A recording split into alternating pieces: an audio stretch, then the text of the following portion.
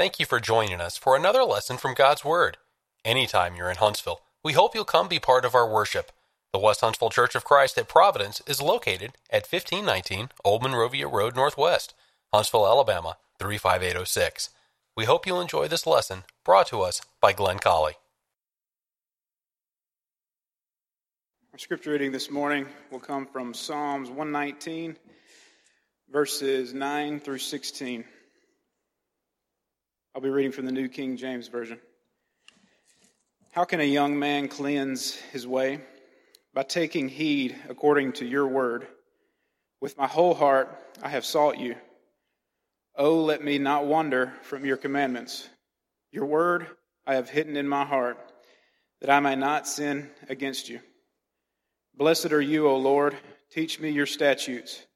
With my lips I have declared all the judgments of your mouth. I have rejoiced in the way of your testimonies, as much as in all riches. I will meditate on your precepts and contemplate your ways. I will delight myself in your statutes. I will not forget your word. Please be seated. The last line in that reading you just heard was, I will not forget your word. My favorite part of the song, the last song that Keith led us in, was this, that these ancient words changing me and changing you. And one of the things that everybody in this room has in common is that we have been changed by the Word of God. Every time we come to assemble in this auditorium for worship, the vow that we make to you, among others, is that what you will hear is the Bible. What you will hear is the Word of God every single time. Now, sometimes when I preach a chapter of Scripture, and we go verse by verse. And sometimes we'll take a topical lesson, and I'll follow a word all through the Scripture, Old and New Testaments. That's not the case today. What I want to do in this sermon is to do an overview of the entire Bible. This is a bird's eye, kind of panoramic view. I think it would be good for all of us who are Christians to be able to sit down with someone and say, let me tell you the whole Bible.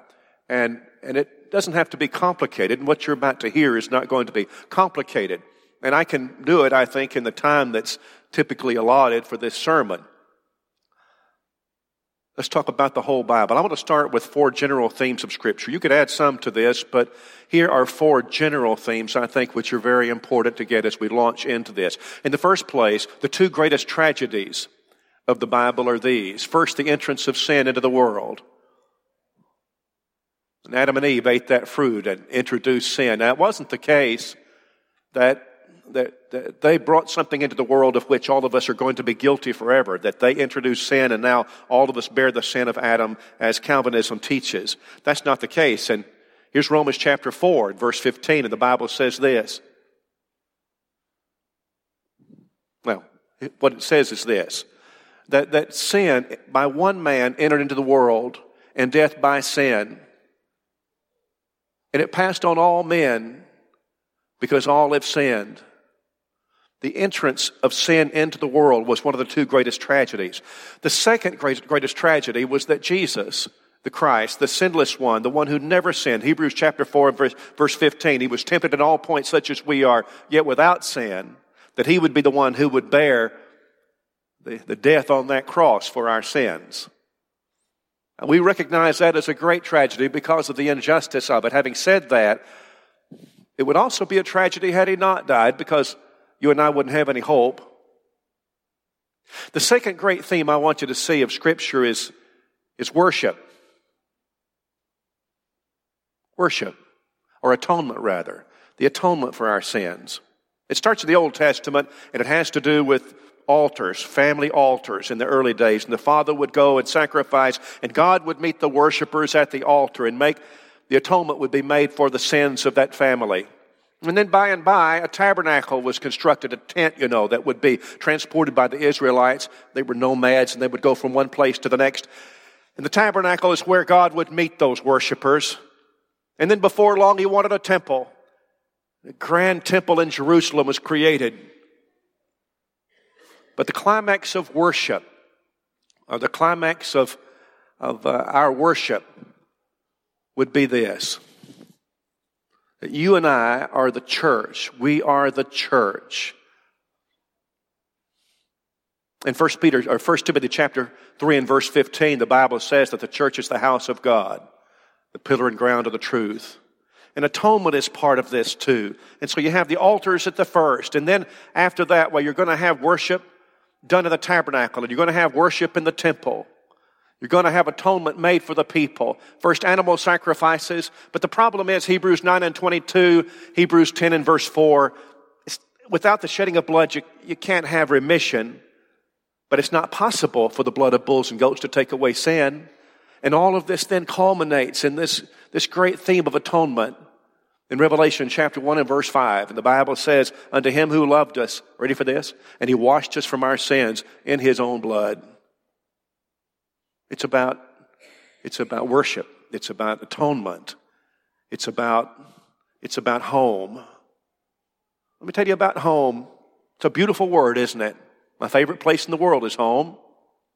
And Adam and Eve had a home in the Garden of Eden.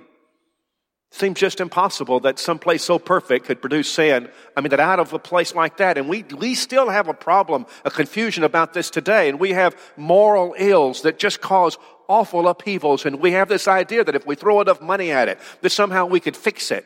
Because if we create some sort of a utopia society, if we could just build that we could fix the moral ills of our culture. Of course, it's a lie. It never was true. In the Garden of Eden is where sin first started. And Adam and Eve were driven from their home. And not long later, then the people of Israel were taken into a beautiful land called the land of Canaan, the promised land. But because of sin, idolatry, by and by they were driven from that home. One day, you and I are going to be in heaven. And it is our eternal home. And we will never leave there. Matthew chapter 25 and verse 46, it's everlasting. We're going to be there for everlasting. 1 Peter chapter 1 and verse 3 says it's incorruptible and undefiled. The reason is that it's everlasting is because sin can't enter into heaven. Our sins are forgiven and we go to be in that place. And the Bible says then at the last of that list in 1 Peter 1 and verse 4, that it never fades away. It is our eternal home. These are some major themes of the Bible. Now, walk with me through the Bible. Let's start in the Old Testament, then we'll do the New. You have two major divisions, the Old Testament and the New Testament. Very important. And you mustn't look at the Scripture. And I guess maybe we do this sometimes because there are complications and it is challenging reading. It's meant to be studied, not casually read. And maybe it's the case that sometimes we look at Scripture and we just see it as all just scrambled eggs and you pick out a passage, but it's just sort of random. But I want you to know that the Bible has great form to follow. It has a logical progression.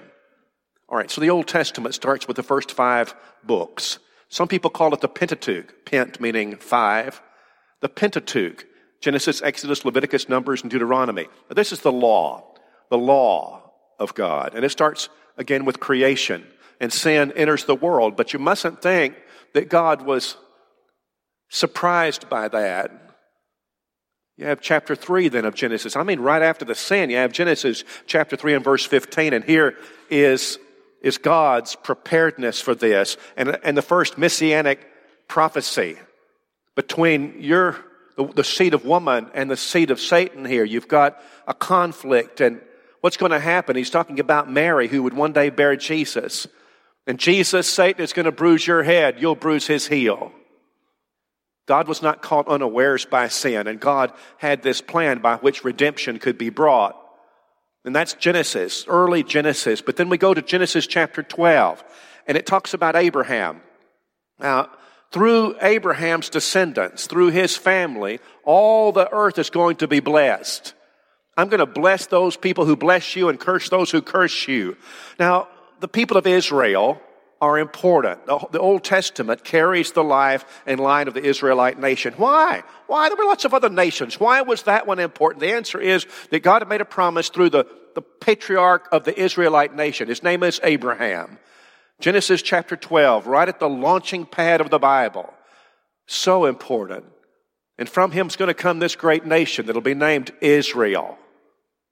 Israel. God didn't pick Israel because they were big and large and powerful.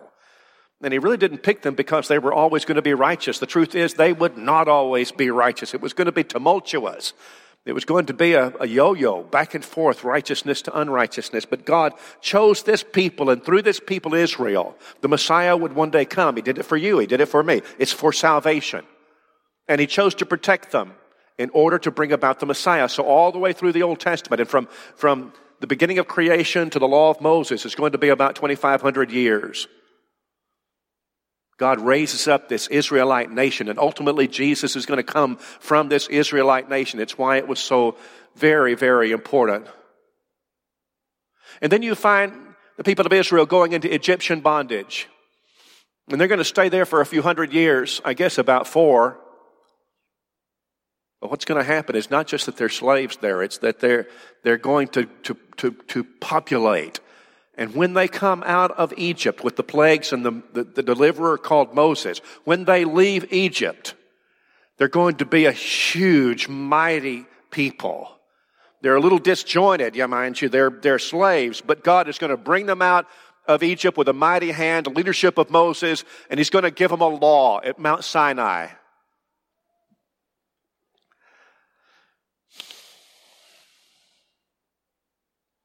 That law is, we call it the law of Moses, but it's also called the law of God. Now here's Nehemiah chapter 8 and verse 1. And Ezra was told to come out into the street and read the law to the people of God. And it's called the law of Moses in verse 1. But in verse 8, that same law is called the law of God. It is the law of God. Then we go to the book of Exodus, and there arose a king that didn't know Joseph, and he didn't respect the people of God. And so the book of Exodus is the drawing out of the people of God. Leviticus and Numbers, and we're going to have the law given to them. Here's the law of Moses. Now, there are the 5 books. The 5 books that begin the Bible are the Pentateuch, the law. The next 12 books are going to be history, Joshua through Esther. Now, Joshua is the successor to Moses, and he's the one who's actually going to be able to go into Canaan and fight those battles. And in the book of history here, you have not just the battles of Canaan, but you have the period of the judges, a cyclical time where the people of Israel would be faithful to God, then unfaithful, and God would send these deliverers called judges. And you have the kings, judges like Gideon and Samson and Jephthah and Samuel, but then the kings come on, and you have Saul and David and Samuel and Rehoboam and Jeroboam and Hezekiah and Ahab. You have the kings. And ultimately, you have the divided kingdom because it comes apart because of sin.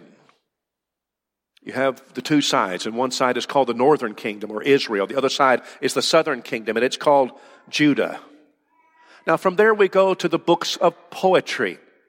There are 5 books of poetry: Ecclesiastes, Psalms, Proverbs, Ecclesiastes, Song of Solomon, and Job. The 5 books of poetry. And they're wonderful. The books of poetry and wisdom are sometimes in songs. And the golden thread that runs through the books of poetry is Jesus Christ. You have wonderful references to Jesus. Job seeking out a mediator between God and man. And you have the psalmist describing the cross, and they pierced my hands and my feet. Psalm 22 and verse 16. I mean, it is a string that runs through the books of poetry. Jesus, our Redeemer. And then you have finally the books of the prophets, and it's 17 books of the prophets. They tell the future, and they preach. Isaiah chapter 7 and verse 4. Let me just give you a smattering, just a feeling for some of the prophecies that are so important to us. Isaiah 7:14. Behold, a virgin shall conceive and bear a son. They shall call his name Emmanuel. It's about the Messiah. It's about the Messiah. And Isaiah chapter 53 then, verse 5. And you're familiar with this. He was wounded for our transgressions. He was bruised for our iniquity. The chastisement of our peace is upon him, and With his stripes we're healed. We're like sheep. We've gone astray. We've turned every one to his own way, and the Lord has laid on him the iniquity of us all. It seems like it would read from the New Testament, but it's not. It's the Old Testament. It's prophecy, but you know who that's about. It's about Jesus. It's about the Christ. Now let's look at the church from Isaiah chapter 2. Isaiah 2, beginning in verse 2. And the Bible says this, Now it shall come to pass in the latter days that the mountain of the Lord's house shall be established on the top of the mountains and shall be exalted above the hills. And all nations shall flow to it. Many people shall come and say, Come, let us go up to the mountain of the Lord, to the house of the God of Jacob. He will teach us his ways, and we shall walk in his paths. For out of Zion shall go forth the law, that's Jerusalem, and the word of the Lord from Jerusalem. Now Daniel chapter 2 does essentially the same thing. Verse 44, In the days of these kings, the God of heaven will set up a kingdom which shall never be destroyed. Ladies and gentlemen, that's the Lord's church. And the kingdom shall not be left to other people. It shall break in pieces and consume all these kingdoms, and it shall stand forever. These prophets were so important to prepare people for the Christ, the Messiah, and the church. And when you get to Acts, the 2nd chapter, which all the children in the room recognizes as the birth of the church, the birthplace of the church, Peter stood up with those other apostles, and he said this. He said, This is that. What's happening here with these miracles and the coming of the kingdom and all that's going on here is what was spoken of by the prophet Joel. And you can read it. It was Joel chapter 2. You can read it. The last paragraph of the Old Testament is Malachi chapter 4, verses 5 and 6. And it ends with these words, And the hearts of the children to their fathers, lest I come and strike the earth with a curse.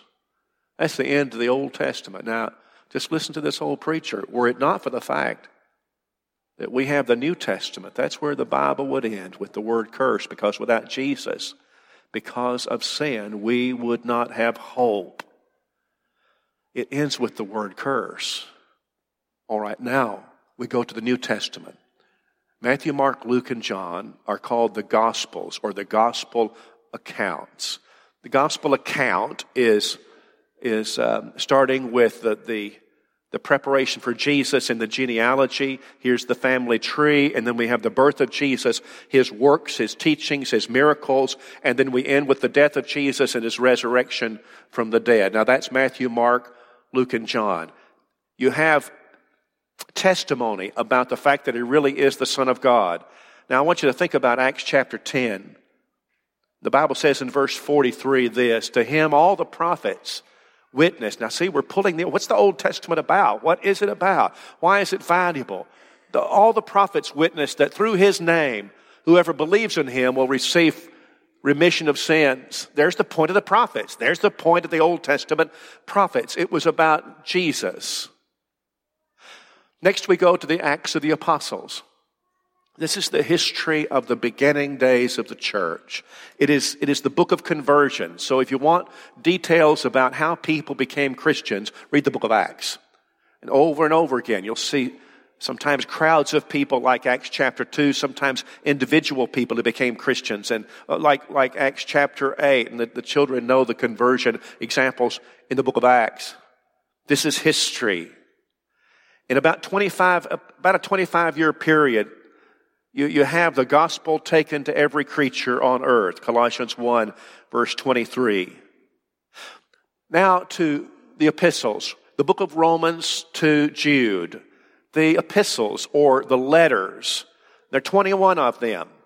Were written to individuals or to churches. They're so very valuable. I mean, for so many reasons. One is that when you read them, you know that we're not so different from people in the first century. And we have struggles and they had struggles. And these books are to say, here's the wrong way to do it. To follow me, Jesus says that you want to be my disciple. Here are wrong ways to do it. Here's the right way to do it.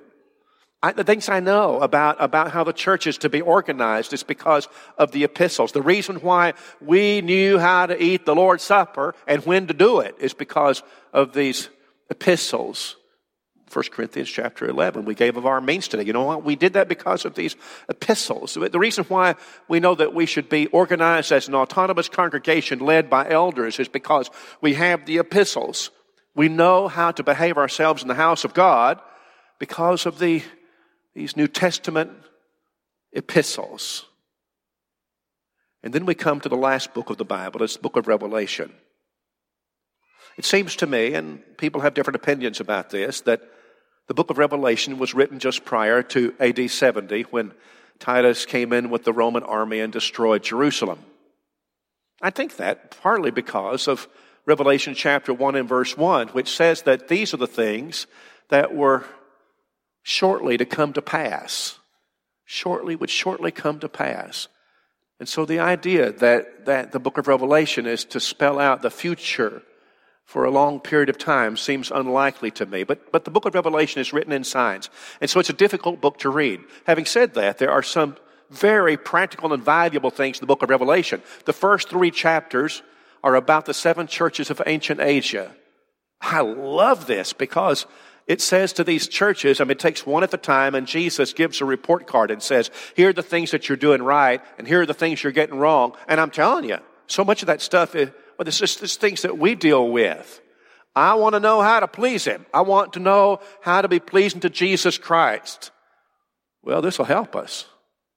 Revelation chapter 2 and verse 10, be faithful unto death, and I'll give you a crown of life. Revelation chapter 14 and verse 13, I heard a voice from heaven saying to me, write, blessed are the dead who die in the Lord from now on. Yes, says the Spirit, that they may rest from their labors, and their works do follow them. What about Revelation 22 and verse 17? The Spirit and the bride say, come. Let him that hears say, come. Let him that is athirst come, and whoever desires, let him take of the water of life freely. I'm telling you that this is valuable. This is so very precious to our lives.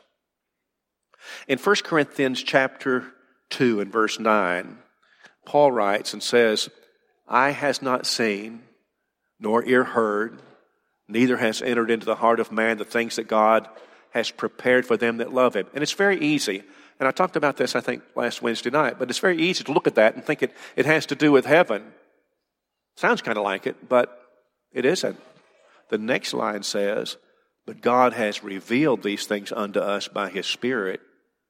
In other words, he's talking about the Bible. He's talking about that there was this time in the Old Testament, and we didn't have the full picture of what it would be to have the church and have the precious blood of Christ to wash away our sins.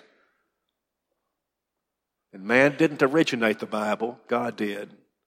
Man didn't think it up. It's not in the fertile imagination of man to create this.